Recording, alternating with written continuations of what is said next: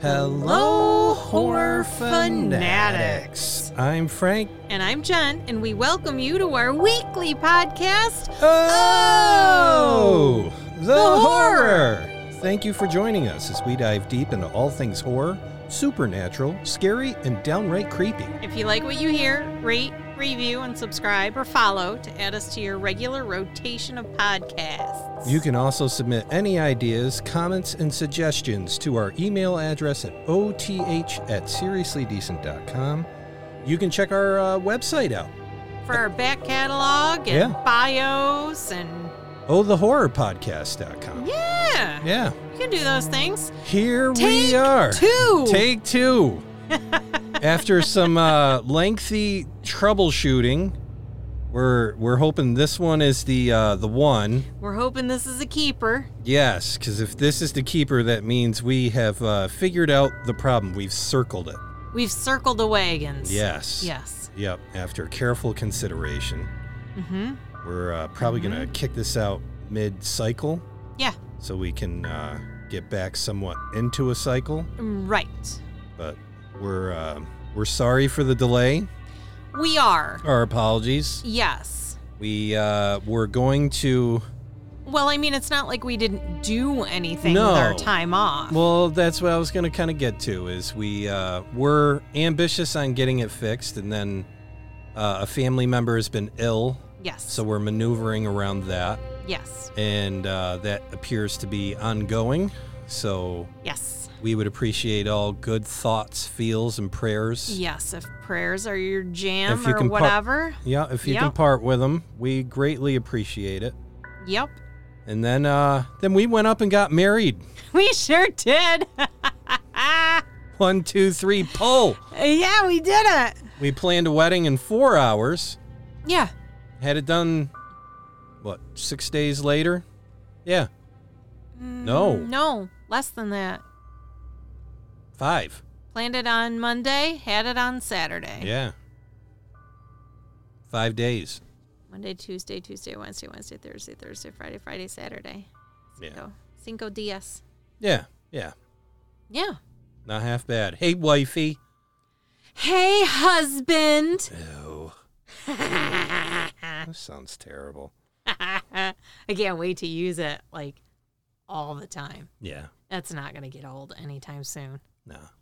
I wouldn't expect it to. No. So here we are. Waco Tragedy. Yes. Episode 82. Yes. Take 2. Yes. Let's hope for a good run. Right? And then we can be super confident for the next one. But we're going to roll this off like it's nothing. So Okay. I have for sources the DallasNews.com, PBS.org, and a wiki for Branch Davidians, wiki for Waco Siege, and some other cult-related stuff, because it is Cult of the Month. Boy, we're really out of the swing on things. I mean, Usually we had to delect. It's amazing what a couple weeks will do to I you. know. We're all out of practice. We're all discombobulated. We're not in our fighting. We're like a virgin all over again. We're not in our fighting shape. We are not. Yeah. I have one source. Yeah. Britannica.com. Okay. Waco Siege. Waco Siege. Bum, ba-da-bum. Old Britannica. I enjoy the Britannica. Yeah. Not going to lie. All right. So this basically starts with the Branch Davidians. Yeah. If we're gonna, Tell me, Frank. If we're going to do this What right. is a Branch Davidian? I'll tell you again. I didn't hear you the first time. As I water myself up. Okay. And make sure that doesn't tip over. Otherwise, we got some real problems. Yeah. That'll fall on creative director Dean. We don't want that. No. Okay, so the Branch Davidians, or the General Association of Branch Davidian Seventh-day Adventists. That just rolls off the tongue. Catchy name. Just as easy this time as it was the first time. They're an apocalyptic new religious movement founded in 1955. They were new then. By Benjamin Roden. They regarded themselves as a continuation of the General Association of Davidian Seventh-day Adventists, established by Victor Houteff in 1935. Again, these names just roll off the tongue with the greatest of ease. Yeah, but I figured we'd start here because everybody remembers it from the Waco tragedy. We need to go to the beginning. And David Koresh. Yeah. But this is a group that's been around for a long time. Yeah. I mean, basically close to 10, 13 years. It'd be 100 years when they started. Right. In 1935. Correct. So Hotef, a Bulgarian immigrant and Seventh-day Adventist, wrote a series of tracts entitled The Shepherd's Rod, which called for the reform of the Seventh-day Adventist Church.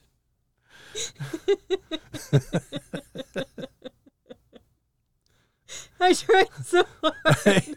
I almost got through it too, but it's just impossible. I think it's impossible. I don't think you could read seriously and have a series of tracts entitled The Shepherd's Rod. Of all the things he could have chosen, like the shepherd's staff, the shepherd's crook, the shepherd's hook. Nope, the shepherd's rod. You got it. His bulging, throbbing rod. Hey, you got to pull them in one way or another. These things ain't going to move on their own. So stunningly, his ideas were rejected by Adventist leaders in his own group. No way. No, I promise. They don't like the shepherd's rod. They weren't into it. Nope.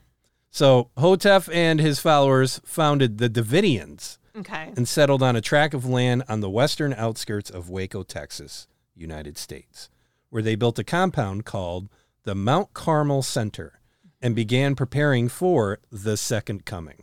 Okay. After Hotef's death in... Out of the shepherd's rod. Yeah, right? 1955, this wife, Florence, usurped Davidian leadership. Okay. That same year, Roden, a former follower of Hotef, called himself the Branch, after the branch referred to in Isaiah 11:1. Called for the Davidians to come to Mount Carmel Center to hear his message. This was the beginning of the group that would be popularly known as the Branch Davidians. That's when the band got together. Cool, man. It sure was, man. So in 1957, Florence sold the original Mount Carmel Center and purchased 941 acres near Elk, Texas. 13 miles northeast of Waco is where this was placed. They named the property the new Mount Carmel Center. Oh, okay. Yeah. Not the old Mount Carmel Center. The new. This is the new. This is the new. Yeah. Shiny, happy, fancy. Yes. Okay. After the failure of Florence's prophecy of apocalyptic events on or near April 22nd, 1959, she dissolved the Davidian Association in 1962 and sold all but 77.86 acres of the new Mount Carmel property.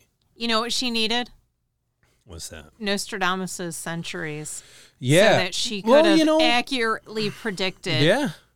That's the problem with apocalyptic religions and apocalyptic groups. You start waving the flag and putting the lights and sirens on. And what they needed to do was a series of haikus.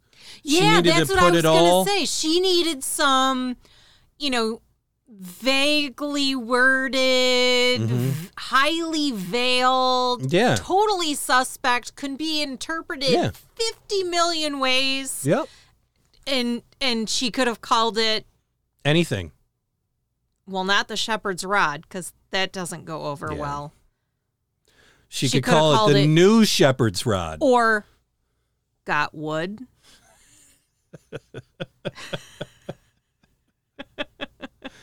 Oh, my goodness. Now I lost track of where I was. So in February 27th, 1973, new Mount Carmel was sold to Benjamin Roden, Lois Roden, and their son, George Roden, trustees for the General Association of Branch Davidian Seventh-day Adventists. Again, it just rolls. They were such wordsmiths. They really were. They really were. They were gifted. They're like, you know what? Yeah. This is how we get them in. So this point on, the property was simply known as Mount Carmel. They finally did something right. And upon the death of Roden in 1978, his wife Lois became the next Davidian prophet at the compound. Yeah. Shit went down after this. As it usually does. As 1981, a young man named Vernon Howell, yes, later known as David Koresh, came to the new Mount Carmel and studied biblical prophecy under Lois Roden. He did. By the end of 1983, Howell gained a group of followers, and they separated from Lois's organization to form a new organization by the name the Davidian Branch Davidian Seventh-day Adventist Association. Again. Wordsmiths. Yes. Mm-hmm. But I think Say that 3 times fast. It's known to note here, though, it should be noted that 1981, David Koresh showed up. Yep. And by 1983, he's already gained a group, and he's got his own sect of followers. Yeah. And that's only 2 years. And not far at all. That's probably when he started taking his quote-unquote spiritual wives as well. Because, you got all these people. You got to start early on that stuff. Yeah. So meanwhile, Lois continued to operate the Branch Davidian Seventh-day Adventist Association from Mount Carmel Center near Waco. Yes. It is notable that Howell's group and the Branch Davidians, Lois's group, were 2 separate organizations with different leaders, different names, operating from different locations from 1983 and forward. So this is where David Koresh, known at this point Vernon Howell, branches away. Excuse the pun. Yes. But it was not until 1987, after Lois had died, that Howell filed a document claiming to be the president of the Branch Davidian Seventh-day Adventist Association, even though he had been leading a competing group for several years. Right. Also in 1987, Koresh and some of his followers went to Mount Carmel Center and engaged in a shootout with George Roden that eventually resulted in Koresh's group occupying the land. Right. The actions of Koresh and his followers in 1987, which is basically taking the name and property of the Branch Davidian SDA organization, we'll just go with, because that's just a mouthful every time, are regarded by Branch Davidians who remained loyal to Lois Roden as an act of identity theft against him. So there's a lot of riff going on here. Yeah. Koresh's leadership of his group ended at the climax of the Waco siege in 1993. And that was a 51-day standoff between the members of the sect and federal agents. When New Mount Carmel was destroyed in that fire, 4 ATF agents and 2 residents of Mount Carmel were killed by members of the sect during the initial raid, while 4 sect members were killed off. It was a big mess. We'll get into that. Yes, we will get into that. So basically, we've got this rise of David Koresh. We do. And he becomes this spiritual leader. Mm-hmm. One of his first acts was the adoption of a new name, David Koresh. Yep. This name suggested that he was a spiritual heir of the biblical King David, and that he, like Koresh, which is Hebrew for Cyrus, the ancient Persian king, was a messianic figure, though not the Messiah Jesus. Cyrus is the only non-Jew to whom the title Messiah, or quote-unquote anointed one, is given in Scripture. Koresh exercised his new authority by taking several spiritual wives from among the group's unmarried members, some believed to be as young as 11. And in 1989, he asserted that he was the perfect mate for all female members and confided to the Davidians his intention to create a new lineage of children whom he believed would eventually rule the world. So ambitious. Just spew your seed everywhere so that you can plant your seed everywhere. Yeah. He's a peach. Koresh's interpretation of the Bible rested largely on identifying himself with the Lamb mentioned in Revelation 5. Traditionally, the Lamb is identified with Jesus, but Koresh distinguished between them, suggesting that the Lamb's role was to loose the 7 seals and to interpret the scroll mentioned in Revelation 5:2. thereby bringing forth the end-time revelation of Christ. That Koresh thought that the end time was imminent is suggested in his commentary on Revelation. Quote, "So the question remains, what are the seven seals? And the answer remains, a revelation of Jesus Christ, which God gave him to show unto his servants things which must shortly come to pass." End quote. At the time of his death, Koresh was hastily preparing his interpretation of the seven seals for publication. And it's because several of Koresh's spiritual wives were teenagers that the community was accused of child abuse by a former member and an anti-cult activist. These allegations were aired in a 1992 trial in which an ex-member sought custody of his daughter. Coupled with Koresh's launching of a retail gun business, those child abuse charges began to attract the attention of legal authorities, which when you're trying to be a cult that stays under the radar, that's pretty much the opposite of what you're trying to do. Yeah. Investigators, unsophisticated in the apocalyptic language of the Bible adopted by the group, also worried that the Branch Davidians might attack their neighbors or even Waco while fulfilling an imagined end-time scenario. And that's why early in 1993, ATF agents in Texas requested a search warrant for Mount Carmel, but they decided to make a surprise forced entry rather than serve said warrant. Yeah. So, I mean, that's cool. Yeah, because this is where if you're going to say something went wrong.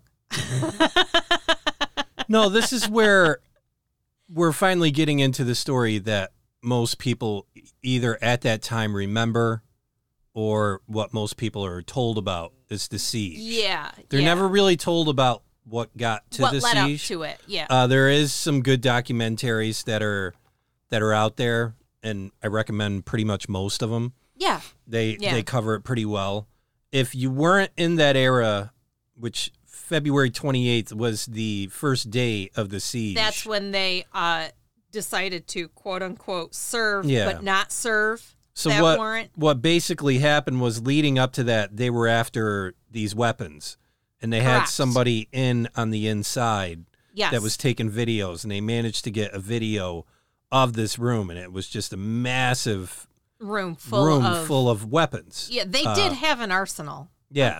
I'm not going to... to. Well, and here's the thing. I'm of the belief that, of course, this is a weird time to... No, it's not a weird time to talk about it. I always say that you can have a zillion guns in a room, and if you don't use them, they don't bother anybody. Correct. What got them screwed was they did use them. Correct. And they used them earlier in that whole deal. When he took control away from trying to George. Take control. And just to kind of put it into context, that was 1987. Koresh, at that time, he was Howell. And 7 of his followers raided Mount Carmel, equipped with 5 semi-automatic rifles, 2 .22 caliber rifles, 2 12-gauge shotguns, and basically about 400 rounds of ammunition. Correct. And it was their attempt to retake the compound. And basically, his group was claiming that it was just trying to obtain evidence of Rodin's illegal activities. Right. Yes. That's how you do. That's how you do that. That's exactly how you do that with guns. Yeah, and the members, ammo. the members didn't take a camera with them. No. The trial ended with the jury finding the followers not guilty, but the juror members were unable to agree on a verdict for Howell himself. Correct. After his followers were acquitted, Howell invited the prosecutors to Mount Carmel for ice cream. Yeah. And it is claimed that Howell was never authorized to name his breakaway sect the Branch Davidians, and the church which bears that name continues to represent the members of the Branch Church who did not follow him. Right. Yes. So basically what was going on with the siege is Koresh encouraged his followers to think of themselves as students of the Seven Seals. Very apocalyptic ideas based off of Revelations. And he wanted that rather than the Branch Davidians. And actually, during the standoff, one of his followers publicly announced that he wanted them to thereafter be identified by the name Koreshians. That's how deep it started getting. But Yeah, ATF, they're camped outside. They're looking for this whole reason to get in. Yeah. And now, normally what would happen is they would get that video, they would get a warrant. Their warrant, and then they would go and they would serve They said would go warrant. up, they'd serve the warrant, Yep. they'd go in, all that stuff. Yep. And this is where it's a screw up on both sides. Yes. There's really no good person here. Right, yes. And The whole reason they went there was because they thought they were illegally stockpiling weapons. And that's when the U.S. Bureau of Alcohol, Tobacco, and Firearms obtained both an arrest warrant for Koresh and a search warrant for the compound. Mm-hmm. And then on the 28th of February in 93, more than 70 ATF agents raided the complex. Gunfire erupted, though it's uncertain who fired first. And during the 2-hour battle, 4 federal agents were killed and more than a dozen injured. And in addition, 6 Davidians reportedly died. Yeah. So, I mean, honestly, you mean to tell me you couldn't have done this in a better way? No, and this is, I have the date play-by-play. You want me to go through that? We can go through that. Okay, so, yeah, the federal siege, ATF was involved because of the firearms. Correct. And Koresh made it into this other big deal of, they're coming to get us. Yes. Blah, blah, blah, blah, Yep. blah. Yeah. And so basically... Well, it's them against the world, babe. So, yeah, ATF, again, would have just went to the door, maneuvered through all that. Yeah, but they would have knocked on the door. They would have taken David out, and then they would have said, "This is what we're searching for," and then they would have searched the premises. Correct. But less than an hour before ATF's raid, the sect is tipped off by a TV cameraman. Right. Not realizing a man in a postal vehicle is a Davidian. The cameraman tells him that the ATF is about to launch a raid. So David Jones rushes back and tells Koresh. Right. And the sect has about 45 minutes to prepare at this point. Right. And that's so when... what do? You logically grab your guns. Well, yeah. I mean, they're preparing. So a firefight begins as agents arrive at the compound in cattle trailers. And that's where, as you said, 4 agents die, 17 are wounded. And by day's end, 6 Davidians are dead. And Koresh and several others are wounded. Mm-hmm. That night, the FBI's hostage rescue team and negotiators arrive in Waco. So now FBI's involved, right. ATF's involved. The ATF agent who negotiates a ceasefire persuades Koresh to release 2 children each time Dallas radio news station plays Koresh's message that God has given him the ability to unlock the 7 seals of Revelation and start the apocalypse. Yep. So at this point, if you weren't alive at this time, this shit was on TV everywhere. It was. You couldn't go anywhere. You couldn't watch anything without this being in the background somewhere, especially like, I know back at home, like the big 3, like ABC, NBC, and CBS, and NBC. Yep. It was on all the time. And It was. sometime it was picture in a picture. Yep. So they just have it there, sitting there, and you'd be watching your show or what, just whatever's on. It was and Panda then, Watch from Anchorman. Pretty much. Panda Yep. Watch. Panda jerk. And basically that picture in a picture would move the other way. Yep. And you'd have the TV you're watching. And the thing is did this go on for a few days? No. No. Did this go on for a week? No. Did this go on for a few weeks? No. It went on for almost a month and a half to 2 months. From February 28th to April 19th. It was must-see TV because it was the only thing you could see on TV. But what everyone has to understand that wasn't from that. That whole time period was just the siege. Yeah. It wasn't the court case. It wasn't any of that stuff. It was just the siege. It was just the freaking siege. That's it. And it was days upon days of watching nothing. And then it was just shit on a speaker going. Yep. And they would have this from him. And it would just be this stupid analysis all day. Hey, this is fucking... So, Betsy, what does this mean? Chuck Florence out here out front of Waco. Still nothing going on, but we're waiting. FBI and ATF they're right on it, they say, and they're going to have a development soon. It was always a development soon. Alphabet soup standing by. Freaking nothing. Back to you, Chuck. Yep. And so March 1st, the FBI takes charge of resolving the standoff. The FBI's hostage rescue team tightens the perimeter around the compound. DeKlesch declares if they want to fight, we'll fight. The FBI restricts compound phone lines to negotiator calls. Koresh demands the phones be restored or FBI officials will have to live with knowing they're the ones that killed these little children.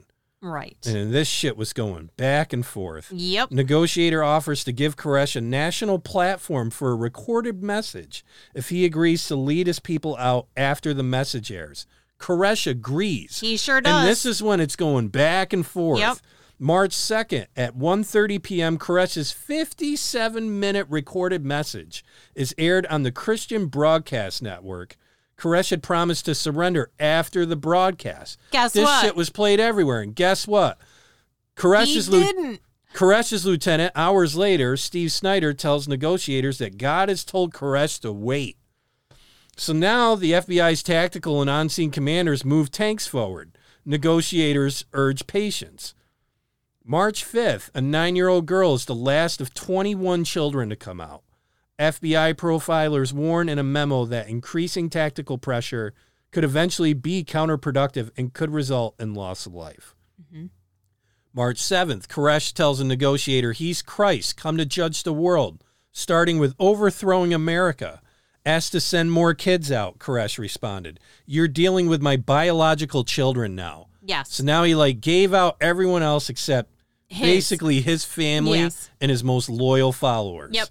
All of his children would die in this compound. McLennan County Sheriff Jack Harwell phones Koresh and says he'd asked the FBI to send milk to the compound. After milk is sent in, Koresh sends out a videotape of himself and some of his wives and children. I remember watching those videos. Yep. They played them right on the air. Some observe it would be positive public relations for Koresh, and FBI officials don't release the tape. But it did kind of leak out in some areas. Yep. March 9th, without consulting negotiators, FBI commanders temporarily cut off compound security. Davidians hang a banner, God help us, we want the press. The 11th of March, FBI tactical commanders asked for Washington's okay to use tear gas to pressure Davidians to surrender. Proposals denied. March 12th, Janet Reno is sworn in as U.S. Attorney General. A Davidian who surrenders tells the FBI that Koresh has total hold on followers and many would surrender if David would just tell them. Correct. Yep. The FBI permanently cuts electricity and begins shining spotlights on the compound, broadcasting from loudspeakers. A negotiation leader later says cutting power was one of the absolutely critical decisions that changed the outcome. That's why they fucking do it right at the beginning every time now. Yep. If not for that, he said more people would have come out. March 13th, your birthday. Yep. Negotiators have difficulty reaching compound residents all day. An FBI bug picks up Koresh raging about cut power and phones. Someone's stabbing me in the back, gonna go up and blow their heads off, he says. He's just fucking losing it. March 14th, a child psychiatrist tells the FBI that older children who have been released act as if they had a shared group secret. Major themes with all the children are a sense of unusual sexual practices involving young girls and the sense that there is going to be an absolute explosive end to these children's families. They've been brought up saying that the world's going to end. Yeah. Just all this apocalyptic, stuff. So March 15th, Davidians Schneider and Wayne Martin meet outside the compound with Sheriff Harwell and FBI negotiator Byron Sage. FBI bugs pick up Koresh and Schneider discussing the ATF gunfight, describing Davidians firing through windows and walls. Koresh laughs about seeing an ATF agent in the corner all slumped and his head blew up. He shouldn't have been standing in my door trying to come in, but what am I going to do? Let him come in? And I remember this just ratcheting up and ratcheting it up. And at this point, this is where you had two types of people. You had the ones that were like, you know what, just leave them alone. Why the hell are you bothering them? Yep. And you had the other ones that were like, fucking go in there, get them out, burn the place to the fucking ground, move on. So March 17th, a wounded ATF agent sues, alleging Waco media tipped the Davidians to ATF's raid. Schneider refuses to come out for a second meeting, saying Koresh is angry about armored vehicles nearing the compound and ATF's media statements about their raid. Koresh declares, "We're saying your commanders are a threat. You're trying to push aside where we're coming from. Therefore, we can't communicate. I'm willing to give and take. I made the first move by sending out the kids. You have continued to digress on things you promise. You keep yourselves in ignorance. You don't understand." The negotiator responds, "I do understand. We're running out of patience." Schneider tells a negotiator that 20 to 30 people were almost ready to surrender before electricity was permanently cut. Mm-hmm. These commanders, they're the ones that have messed it up. I think you will tell me the truth, but they're ultimately in control. It was back and forth, back and forth, back and forth. March 21st, hours after 7 adults surrender, FBI tanks bulldoze sec cars.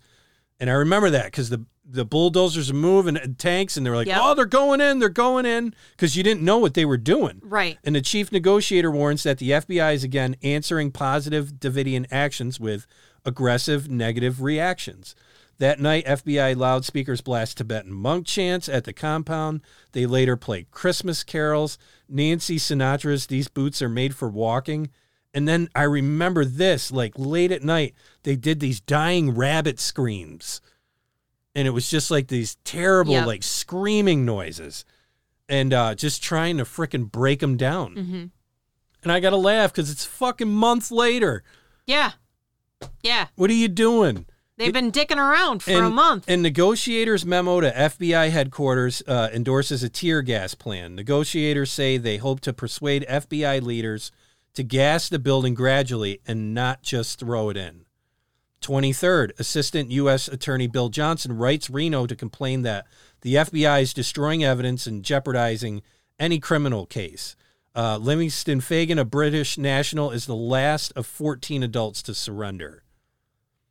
19th, after Koresh speaks to negotiators for the first time in 4 days, Houston criminal defense attorney Dick DeGuerin goes to the compound to meet Koresh, hired by Koresh's mother. Mm-hmm. He will return 4 more times and will be accompanied on his last 2 trips by Houston criminal defense attorney Jack Zimmerman, who is retained to represent Schneider. March 30th, Army veteran Tim McVeigh, the future Oklahoma City bomber, visits Waco. Mm-hmm. While there, he tells a journalism student that the incident is the start of government repression. McVeigh sells bumper stickers such as "Fear the government that fears your gun." April 4th, after their last meeting with Koresh, lawyers DeGenerin and Zimmerman tell the FBI that everyone will surrender after a week-long Passover observance. And I remember, that going on. Everybody's like, oh, my God, another week. It was just like, I want TV back. I want my life back, man. And just something else to talk about. And April 5th, the Branch Davidians begin observing Passover. In a phone message to FBI headquarters, Waco tactical commanders say they won't try to fight fires that break out if there is a gas assault. April 9th, Koresh sends out a letter signed Yahweh Koresh, which warns of coming earthquakes, disasters, and judgment. Mm-hmm. Never fucking happened. April 10th. It doesn't? FBI agents ring the compound with concertina wire.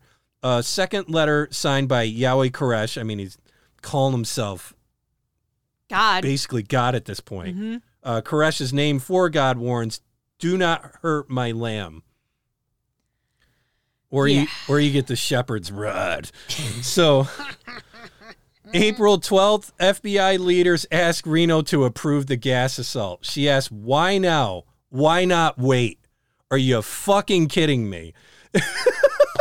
She didn't say, "Are you fucking kidding me?" But right, yeah. Like, why not wait? You've been waiting for a month and a half now. Mm-hmm. And request more information. And folks, this is why government sucks at running things. Oh, yeah. We'll get into it later, but, this is where they suck at everything they do. Mm-hmm. April 14th, Koresh tells lawyer DeGenerin that he will come out after writing his message about the 7 seals. FBI officials dismiss that as another ruse. And at this point, the FBI is like, look, He's just slow roping the whole fucking time. He's slow rolling for something. Well, no, he knows the inevitable. Yep. They're coming in. Yep. And he can't lose face in front of his group. Right, yeah. So it's a fight to the end. Yep. This is where it's literally a standoff, and everybody knows how this is going to end. There's no good way out of it. Right. A good way would have been a long time ago. And this is where, again, the government... You mean like just peacefully serving the warrant? Yeah, but here's the thing. I don't even know if they would have been able to peacefully serve the warrant. I mean, that's true. I really honestly think that. I think they would have tried to serve the warrant and something would have happened. Well, okay, let's play devil's advocate. If they had peacefully tried to serve the warrant and the Davidians had been the aggressors, then they would have been in less of a,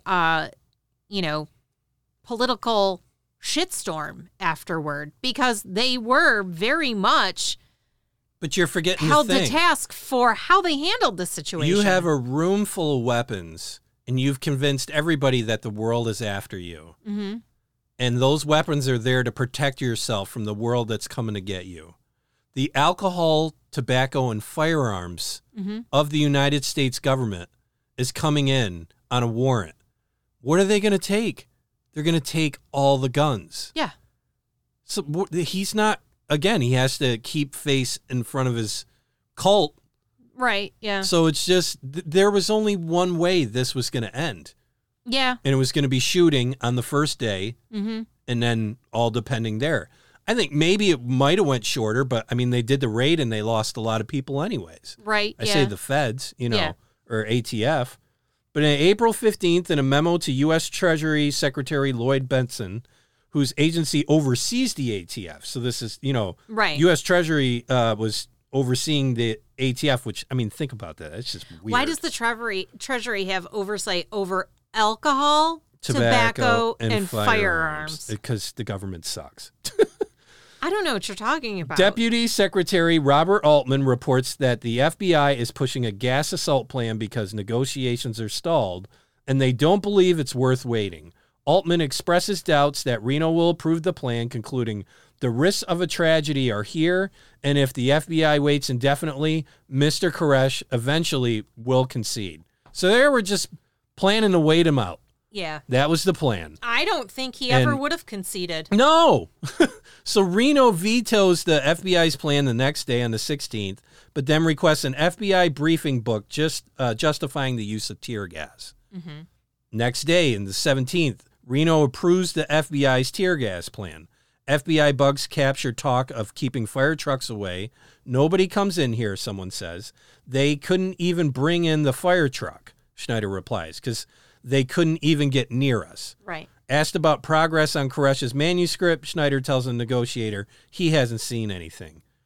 April 18th, tanks bash a vintage El Camino and Koresh's Camaro. Koresh warns the negotiator, "You're going to place this day in the history books as one of the saddest days in the world." He says they're destroying evidence and covering up for the ATF, doing wrong before God, before man. A negotiator tells Koresh he seems to have no concern for anyone but himself. FBI bugs pick up a Davidian asking what's the latest. Schneider says it may be scary. A man quips, "You always wanted to be a charcoal briquette."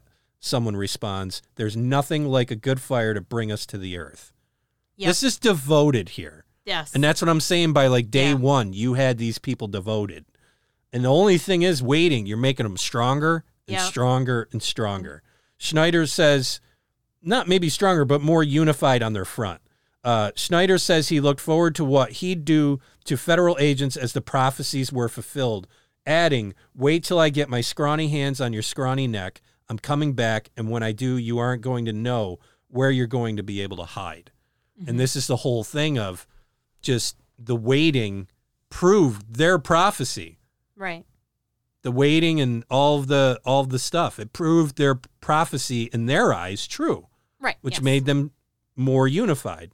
The chief negotiator warns the hostage rescue team commander that the gas plan won't work. He later says, "I didn't think it would drive the Davidians from the building, and I was afraid it would put us in the untenable position where they were moving forward that they couldn't retreat from." Mm-hmm. So April 19th at dawn, FBI tanks begin ramming the building and spraying in tear gas. Yep. Man, I remember that on TV. Yep. Approximately 6 a.m. The Bureau escalates gassing instead of following a gradual insertion plan because FBI snipers report seeing gunfire from the compound. Yeah. Minutes after gassing begins, FBI bugs intercept Davidians discussing spreading fuel on Koresh's orders. Just before noon, FBI bugs capture talk about starting fires. At 12:07 p.m., the compound begins burning in at least 3 places. Fire survivor Graham Craddock testifies he heard a fellow sect member yell, "Light the fire," and saw someone pouring fuel on hay bales in the chapel. More than 70 Davidians die, including at least 17 children.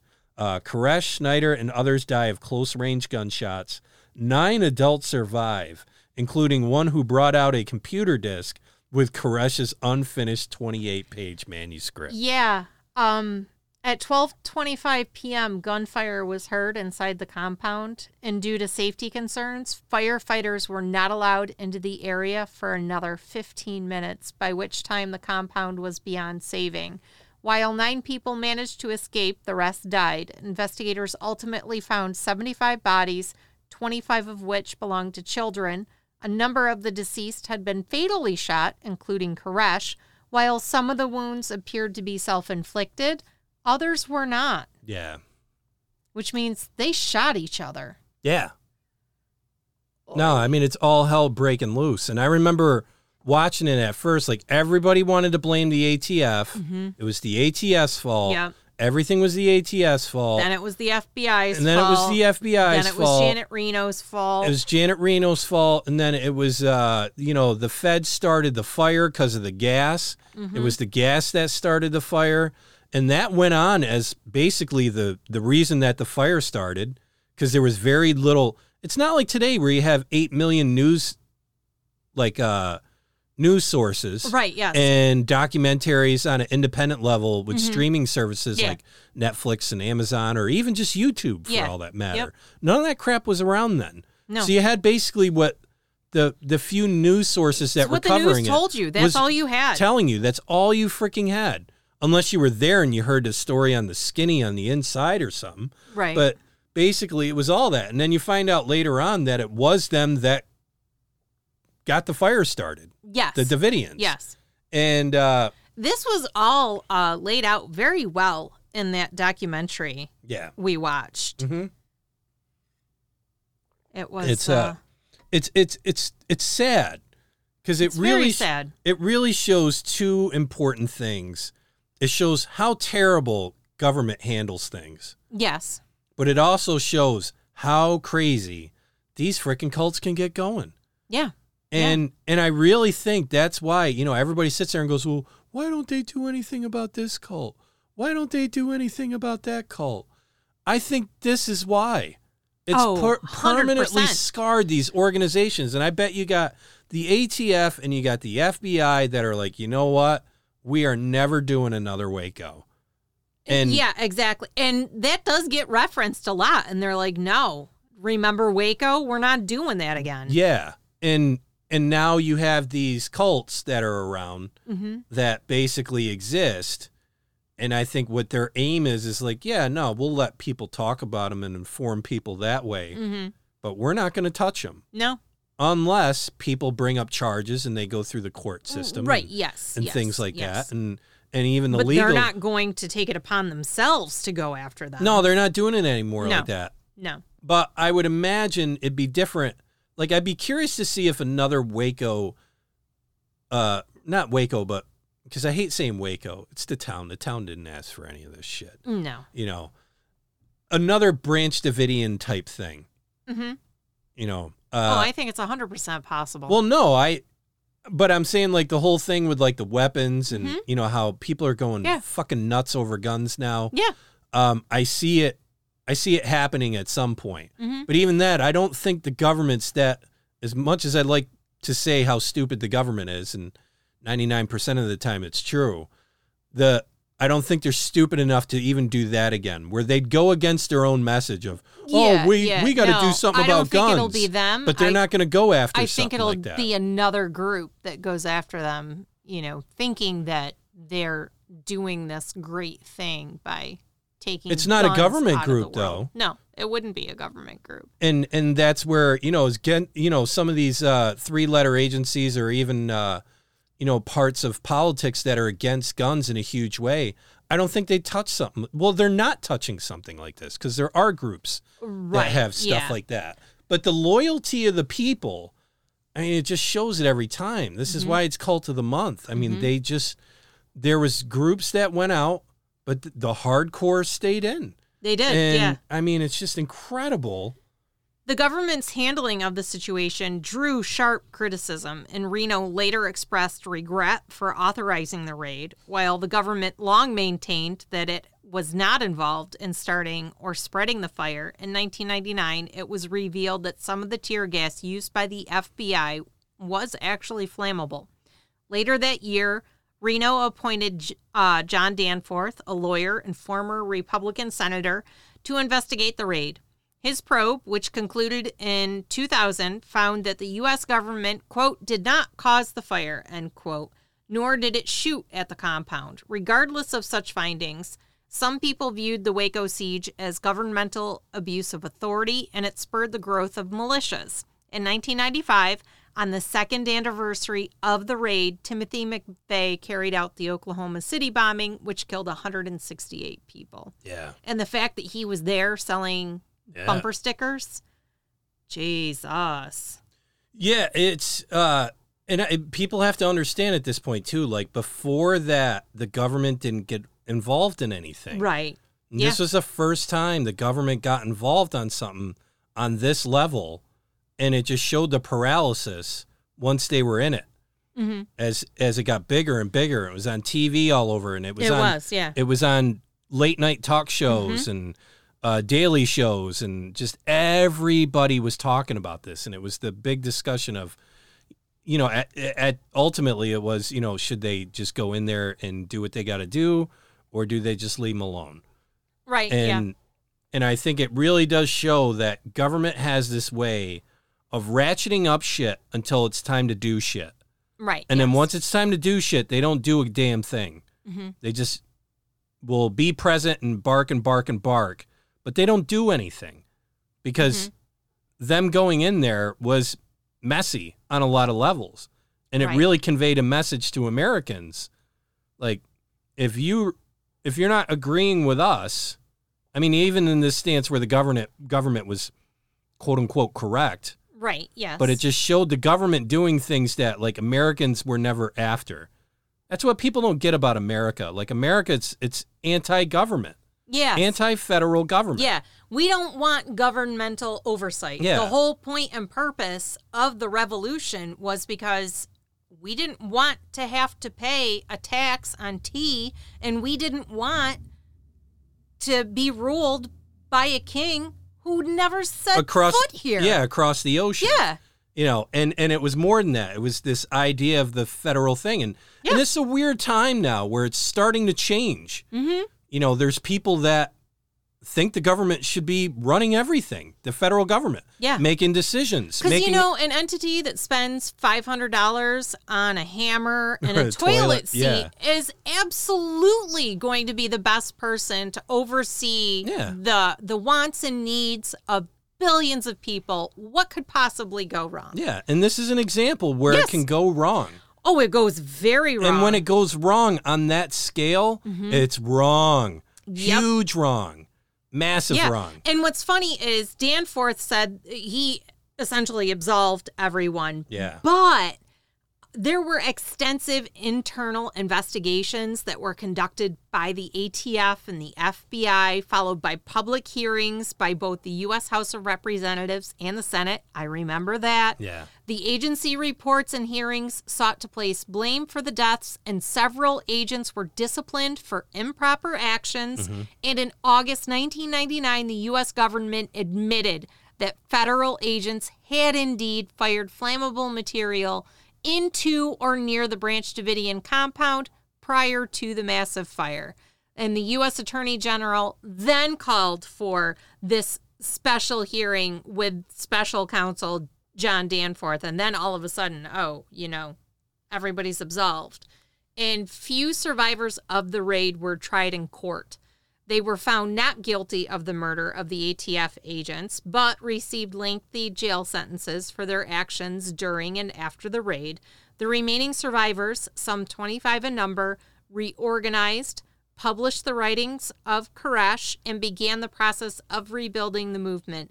By the end of the 1990s, it had more than doubled in size, though no clear leadership had emerged. So even after this, even after everything went to shit, all of it, everything went down in a blaze of glory, they were still all fucking in. Yeah.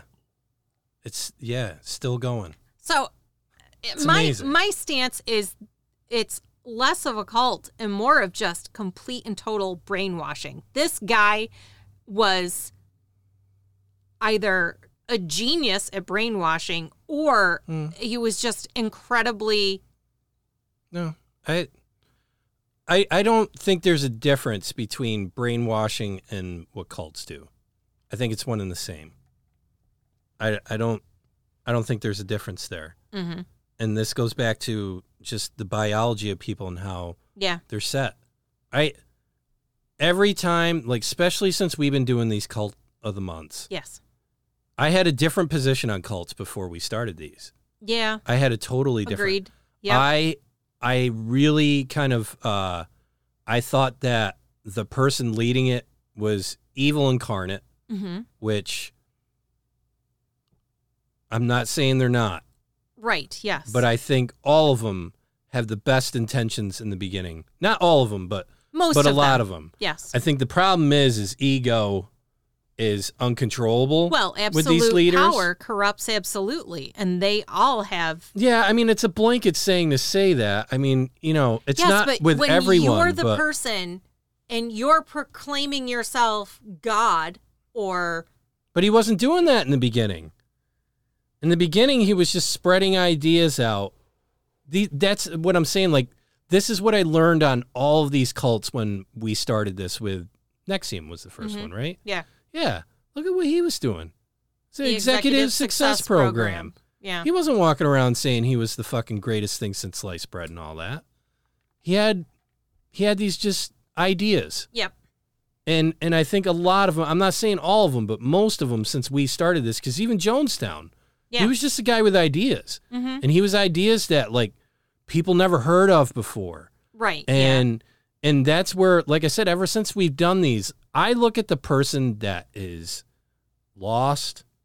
Definitely. No confidence. Yes.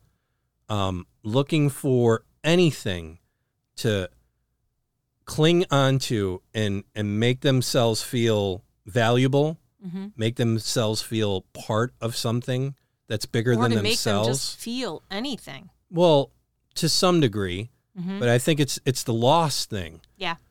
And There's definitely a personality type that they prey upon. Yeah, and I'm not even going to say sometimes they prey upon it. Like I said, I think that, I mean, don't get me wrong, the road to hell is paved in good intentions. Mm-hmm. You might have somebody that had all, he might have had all the greatest things in mind. Right, yeah. But then it just gets weird because, I hate to say it, but you're not pulling in normal people. No, you're into not. your group. No. And this is where everybody like says I hate even uttering the words, but like a life coach or, the tag sayings I see with that. Yeah. All over fucking the internet of the influencers and whatnot. Right. Yes. But it's just like, basically, if you don't have yourself around a group of good people, bad things are going to be a lot more prone to happening to you. Correct. You're going to be more prone to having bad things. And I think this is where you get these desperate people that'll cling on to anything, and you got somebody who has an ego problem and is teaching a message, and you're gathering these people, and then the circle starts spinning around, and you're giving them what they need, and they're giving you what you need, this gratification that you're building something and making something well, and it just goes around and around and around, and then it gets out of control. Kind of a way to put it is like, this is where influencers, I think, are ruining everything. I agree. Social media influencers, because here's how it works.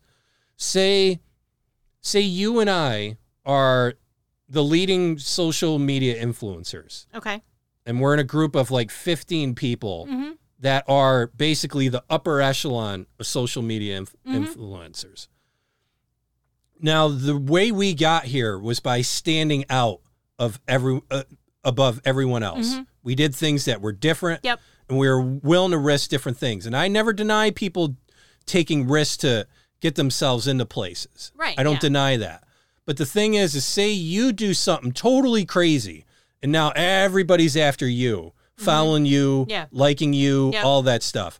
Now what I have to do is something crazier to put myself above you. And then the other 15 that we were in competition with or around, they have to do something crazier. And it's just crazy. Politicians do this. They got to do something crazy to signal off to everybody, you know, look at me. Look at me. And it's just, it's terrible. It's absolutely toxic. But it started as something good. That social media influencer probably just had some really good advice about helping people out. Or whatever. You know, whatever their shtick was. Yeah. And then they got caught in this followers match. Who's got the most followers? Who's got the most views? Who's got the most subscribers? How many people hit the fucking bell? You know, all that shit. And now it's turned into this crazy mess. And the problem is it's all fake at the end of the day. You know, and this is where I was talking to you about Instagram, like people on Instagram. And they're just, you know, oh, you know, I can't stand the Instagram person who comes out and they just have a picture and they're like, well, you know, just to spur of the moment, I'm just relaxing around the house. And they make it look like this picture was something they just snapped off as a little selfie or something like that. And it is a selfie. Spontaneous. Yeah, spontaneous. Spur of the moment. Just hanging at the beach. Bullshit. That was 30 fucking pictures you took and you went through each of them. No, not that one. 50 takes later. Click it again. Click it again. It's all forced. It's fake. Yeah. It's not authentic anymore. No, it's not. You know, and then even more with the authentic, you got the good-looking person, whether it's a dude or a chick. Doesn't matter. Yes. And they're all like, oh, beauty doesn't count. Yeah. Bullshit. Says all the beautiful people. You know, you got Bill, you know, you got the people on yachts or, and you know, in these exotic locations. You don't need money or any of this other stuff. I mean, there's one chick I saw in there. She's like in her 50s, good looking. And she wrote like a book or something like that. And I checked the book out and it's not anything to brag about. Not many people have, but she's got this fucking sweet house down in southern United States, probably Florida or something like that. Right, yeah. You know, and it's all these great ideas, just like get in tune with yourself and blah, blah, blah, you know. And, of course, and she's got a photo crew that takes her photos, you know. And, you know, all money doesn't matter, but they got a spot like right on the water with the canal with fucking boats and shit like that. Yeah. And it's like, you know, everything about her life is about money and excess. I don't even think it's that.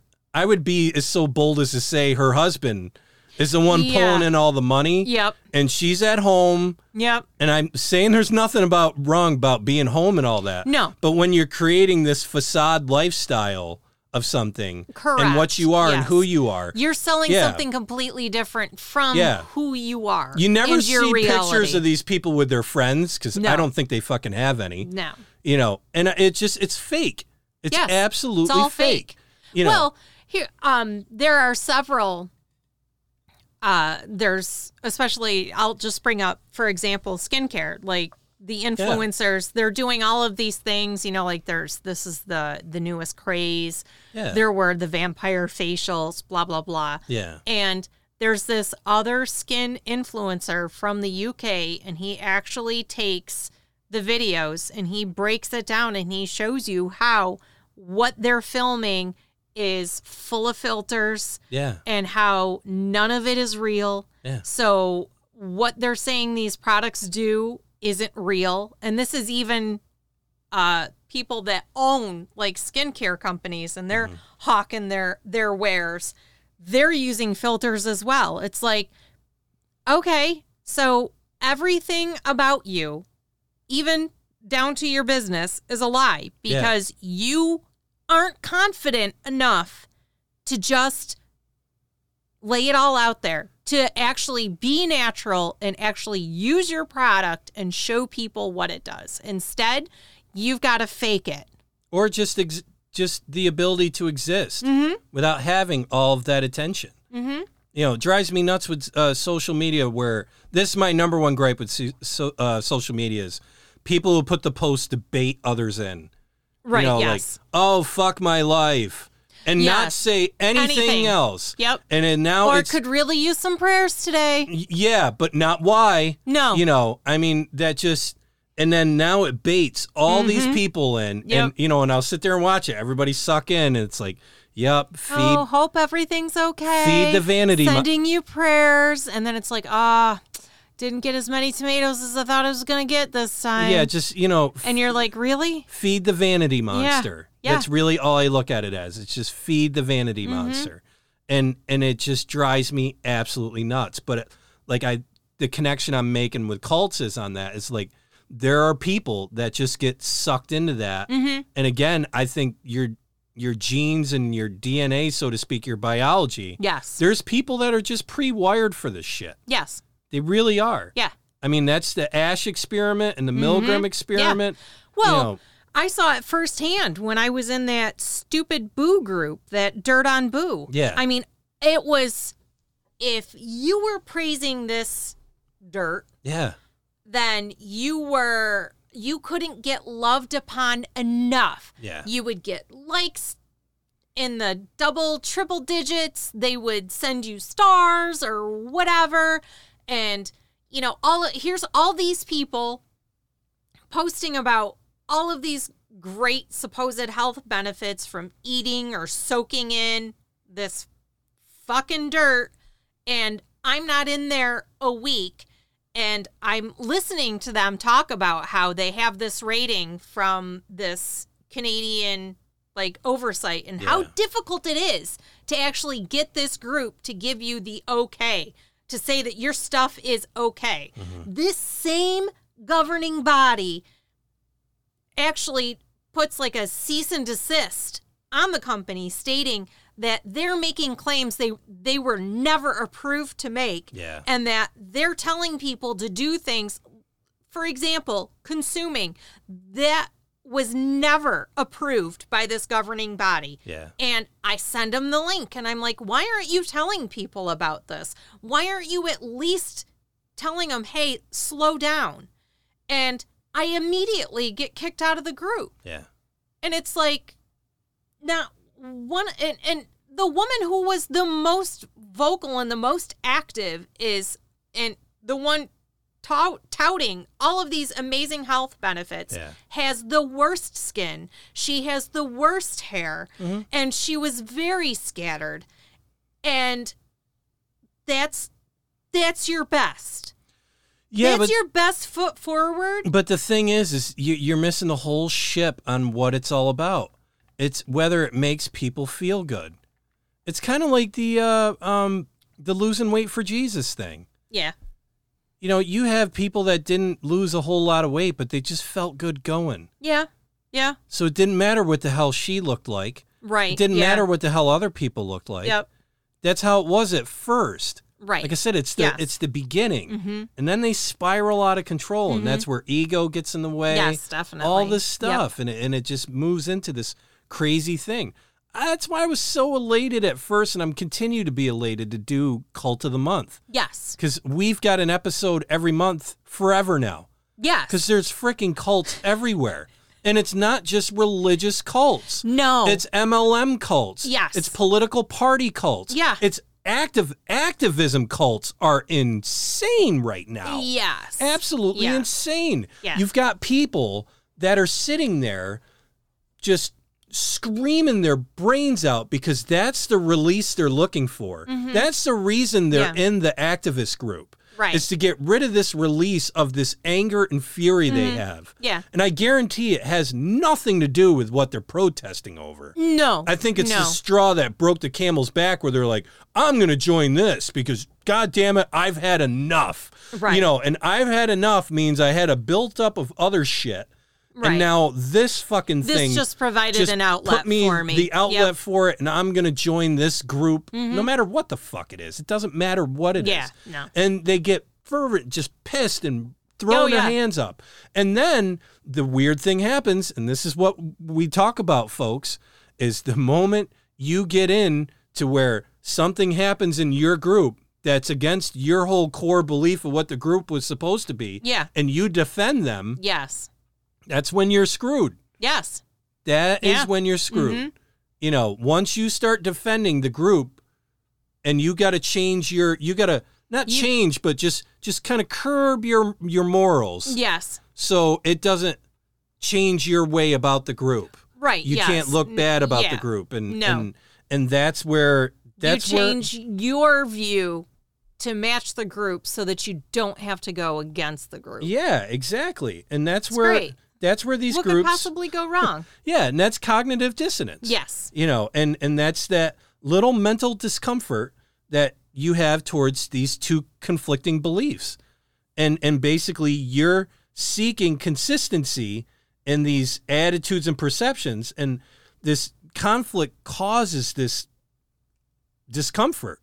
And then what you got to do is either reject or explain away, or you avoid new information. Yep. You know, nah. You know, it's like MLMs, you know, it's a cult. No. It's not different. like that. It's different. It's a pyramid scheme. You know. No. It's not like that. No, it's not different. like that at all. Yeah. And it is crazy. Yeah. And I remember watching, I hope I get the name right, the LuLaRoe. Yeah. It was on, what was it? The podcast for Leah Remini and Fair Game. Yep. Yeah. And there was a point there where she was talking about like the love bombing and all of that stuff. And it's so freaking cult where you get all these people. But she said something that like really like woke me up when I listened to it, where it's like, yeah, that's something to communicate to somebody who's getting into something like that, is where they sit there and they go, hey, you know, if somebody comes out, is basically what she said, if somebody just comes out and approaches you and says, you know what, you have everything we're looking for, we love you, you would be great in our group. Right. It's like, they don't know a fucking thing about you. No. Yeah. And that's the pitch. Yep. To get the type of person. Mm-hmm. Because the desperate person would go, really? Me? Yeah. You think it would be me? Mm-hmm. That's the desperate person. And I remember my parents saying as a kid, like, don't be desperate. Right. Like, even if I wanted something really bad, I remember my dad pulling aside and being like, look, I know you want the candy. I know you want this, but don't be desperate. Right. Yes. Desperate, it doesn't get you anything good. Right. Yes. I remember just being told that over and over again. My mom was the same way. Don't be desperate. Mm-hmm. Desperate doesn't get you anything good. And I remember looking back, every fuck up I made was being desperate. Yeah. Or acting desperate. Yes. Not even thinking that I am or not. Right. Yes. Just acting desperate. Mm-hmm. And it generally put me in a bad position just about every fucking time. Mm-hmm. And that's where, like, that whole statement when she said that, just you know, we're looking exactly for you and blah blah blah. It's like, dude, you don't even fucking know me. Yeah. How do you know what the hell I would like? That's what you should say. Yeah. You don't even know me, and then let them try to sell you on you. Yes. Do they know you? Yeah. You know, and even that, if it's the whole thing of, well, you're looking for something more, if it's all general and vague, it's like horoscopes. Yeah. I think everyone who's fully into horoscopes can be in a cult. Yeah. That's my broad stroke brush of just anybody that believes in horoscopes blindly. Right, yes. And thinks it's gospel, you are cult material. Mm-hmm. I think you're definitely in the wheelhouse for cult stuff. So tell me, Frank. Yeah. Our theme this month is music. Music, yeah. How did we come to Waco? How did Waco fit into Music Month? That's why everybody's got to watch some documentaries on these guys, because they had a band. Yes, they did. Yeah. I don't even remember the name. They were probably the Davidians. How about the Golden Rod or the Shepherd's Rod? Davidian's rod. Something like that. Yeah, it's a shame. It really is. That whole thing was a shame, but I think it was revealing too. Revealing in a lot of ways. And I think, there is a ton to learn off that. Yeah. I think there's nothing that the government can do about these cults other than something terrible like Waco. Yeah. Like, I think if you get involved, when you try to intervene, that's the only way it's going to end. That's the end game. Yeah. And that's where I think the government, for once, was smart in the aspect of, we're not going to get involved in this. We learned our lesson. Yeah, but I think it was more of self-survival than actual intelligence. Because it's an oxymoron. Mm-hmm. Mm-hmm. An intelligent government agency. It's just, it doesn't exist. I hear you. However, our next episode. It's a BOGO. If this one rolls smooth. Yeah, right. We're trying really hard to get to this one. I'm very excited about it. I know. This one was the one we've been waiting and waiting and waiting and waiting. It feels like everything has been leading up to this. So it's a BOGO. Who are you doing? I am doing Jimmy Page. And I'm doing Ozzy Osbourne. I mean, that couldn't be an amazing episode, at all. I can't wait. It's going to be prepared to hear about our BFF, Aleister Crowley, because Jimmy Page was in deep. Yeah, there's some weird stories about Jimmy Page. Yeah, there are. And if you're just like the... Weird stories about Jimmy Page and David Bowie together. Yeah. Well, there's just... I mean, David Bowie back in the day was just weird. What? Period. Yeah. Great. What? Great. I actually... Oh, man. I love me some David Bowie. Don't even get me started on old David Bowie. Can't get enough. Yeah. It was short-lived, the old stuff, but worth it. And then, Ozzy Osbourne, that's a big one for me. Yes. Ozzy was big for me as a little kid. Yep. I remember growing up, you were either a Motley Crue fan or a Kiss fan. You couldn't be both. Okay. That was how it was in like my elementary school. Okay. Even though I liked both bands, but publicly I had to signal I was a Kiss fan. Okay. Fair. That's where I was at. Yes, that's where your loyalties fell. Yeah. Yes. Yeah. But if there was a little Shout at the Devil or anything else going on, Too Fast for Love, I was rocking to it. Yeah. But then Ozzy came. I remember my brother got Diary of a Madman, the album. Mm-hmm. I remember the cover art to this day, it's just in my head. Mm-hmm.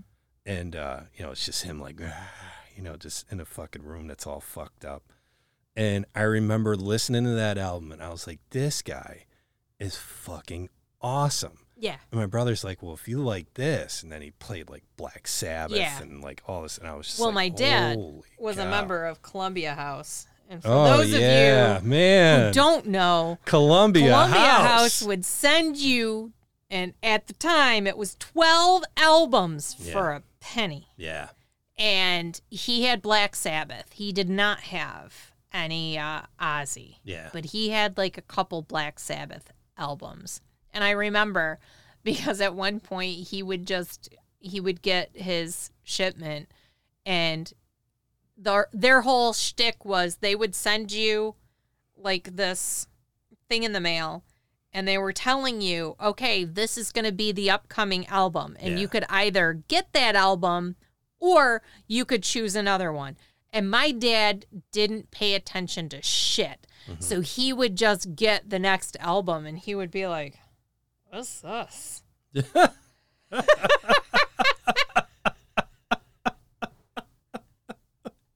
So if you look at their album collection, I mean, it looks like their tastes are all over the place. And really it was just neither of them took the 2 seconds to actually read what came in from Columbia House. Yeah. It was attached right to the package that the albums were in. Mm-hmm. It was literally right there. Yeah. And then they'd be like, "Oh, what is this?" Yeah. And there was 1 or 2 times when he actually did mail it back and be like, "I don't want this. Can you send me this instead?" Yeah. Yeah. But I was just okay, all right, whatever. So I listened to it. I'd be like, oh, I'll listen. What is this about? Yeah. Some of them I would be like, yeah, it's not bad. Others I'd be like, you could have sent that one back too. Yeah. But, hey. Yeah, Columbia House was a weird thing because they had that draw where you'd get like 12 albums or CDs or tapes, whatever the fashion was then, for $1. Yep. And then after that, they raped you.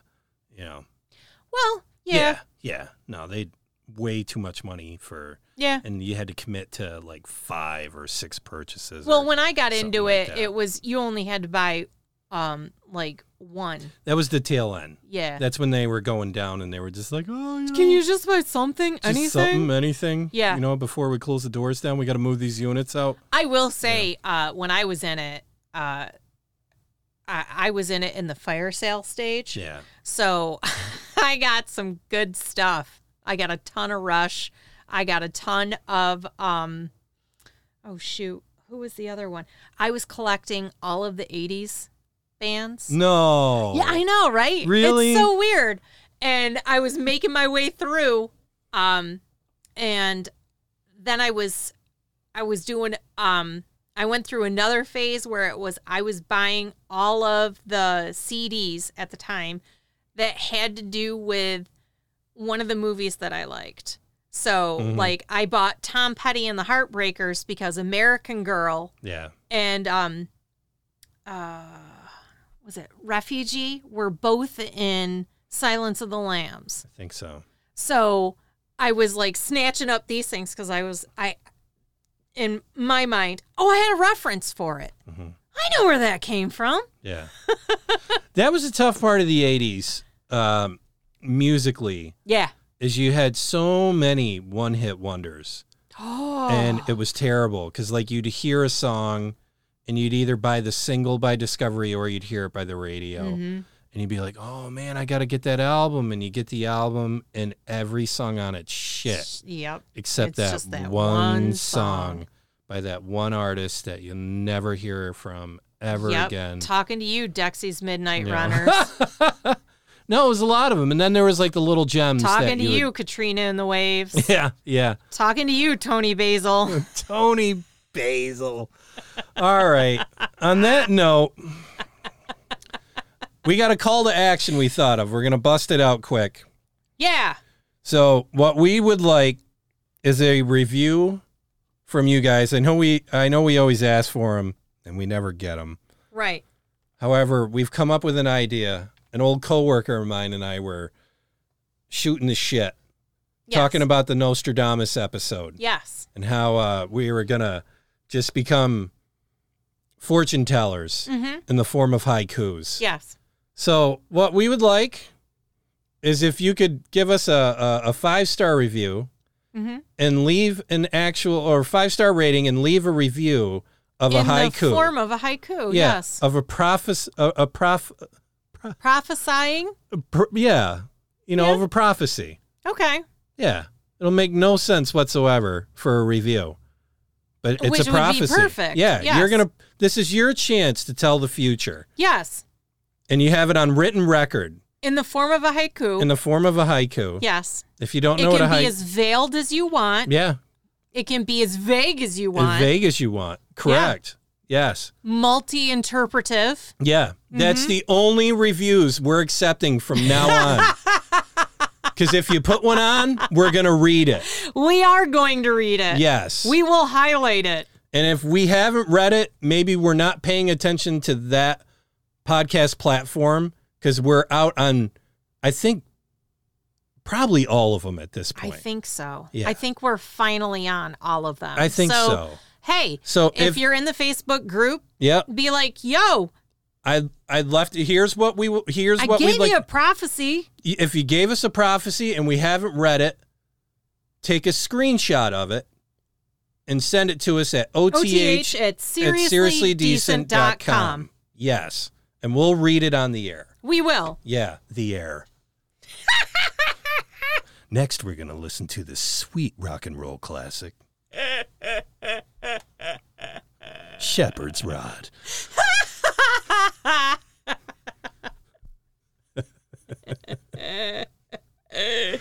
Rule number 1. No Ouija boards. 2.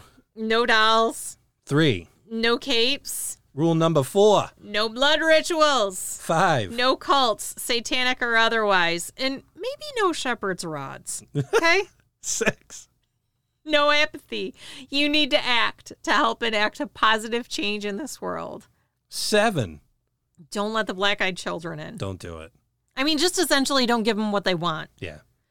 And number 8. Just listen. Just listen, folks. And thanks for listening. Yes. To Oh the Horror Podcast. Yes. I really hope you'll be able to listen to this episode. We keep trying, guys. Yeah. I promise. And for everyone that's been sending out good thoughts and everything to my loved one that's fighting their health, so to say. She's in a fight for her life, babe. Yeah. It's I true. mean, at the end of the day. Yeah, as much as I don't want to admit it.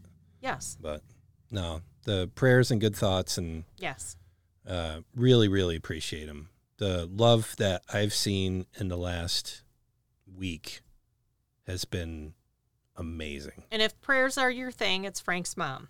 Yeah. So you can. Well, if good thoughts or anything. It's my mom. It's Frank's mom. My mom has stage 4 lung cancer. Yes. And it's a rare mutation. And the mutation she has, I think it's 1% of people it was a very small number. Have cancer. It's a very small number. Yes. But fortunately, there's treatment. Yes. The treatment has been approved, and the cost is 0, we just learned. Yes, thankfully. Yeah.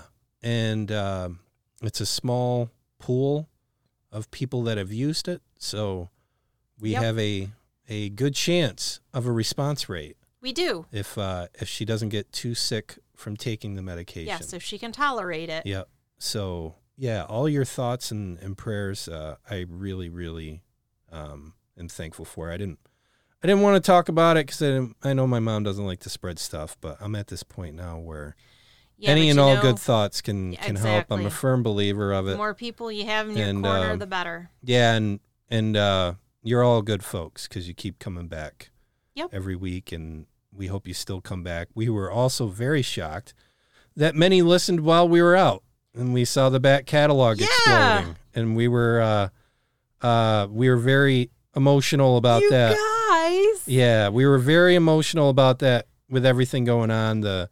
I mean, maybe it's just that we're emotional, but the diagnosis, the wedding, and then seeing that, because I thought listens would just drop off the map with us not posting anything. Yep. And a lot of back catalog action, and I recommend the back catalog. We got some good stuff in there, babe. Got a lot of good stuff. And, I highly recommend Houska Castle. It's a favorite of mine. Yeah, that's what I was going to give an opportunity for newer people that are listening, or if they've listened to a few and they're staying in the new stuff. Houska Castle is a favorite. Demons and Demonology. Demonology if you want is a to big hear one. Frank and I at the end of our ropes, that's a good one. Yeah. There's definitely if you're into alien abductions, we've got several of those. We've done some good ones on that, and then there's kind of some personal favorites of mine. The Suicide Forest. Yep, that was good. I enjoyed doing the Banshee or the Mothman episode. I thought we did a really good job, and I was proud of that one. Very proud of it. But we had that nice little run there in season 1 last year with Mothman, Wendigo, Banshee, Changelings. Yeah. And that's a nice little run there if you're into that stuff. I would highly recommend. It is a nice little run. Going through those.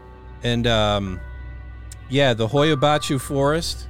Mm-hmm. Daniel recommended that one. Yep. A listener, and I was glad he did because I knew nothing about that. Nor I. And that was a cool one to go through. That I was very interested in.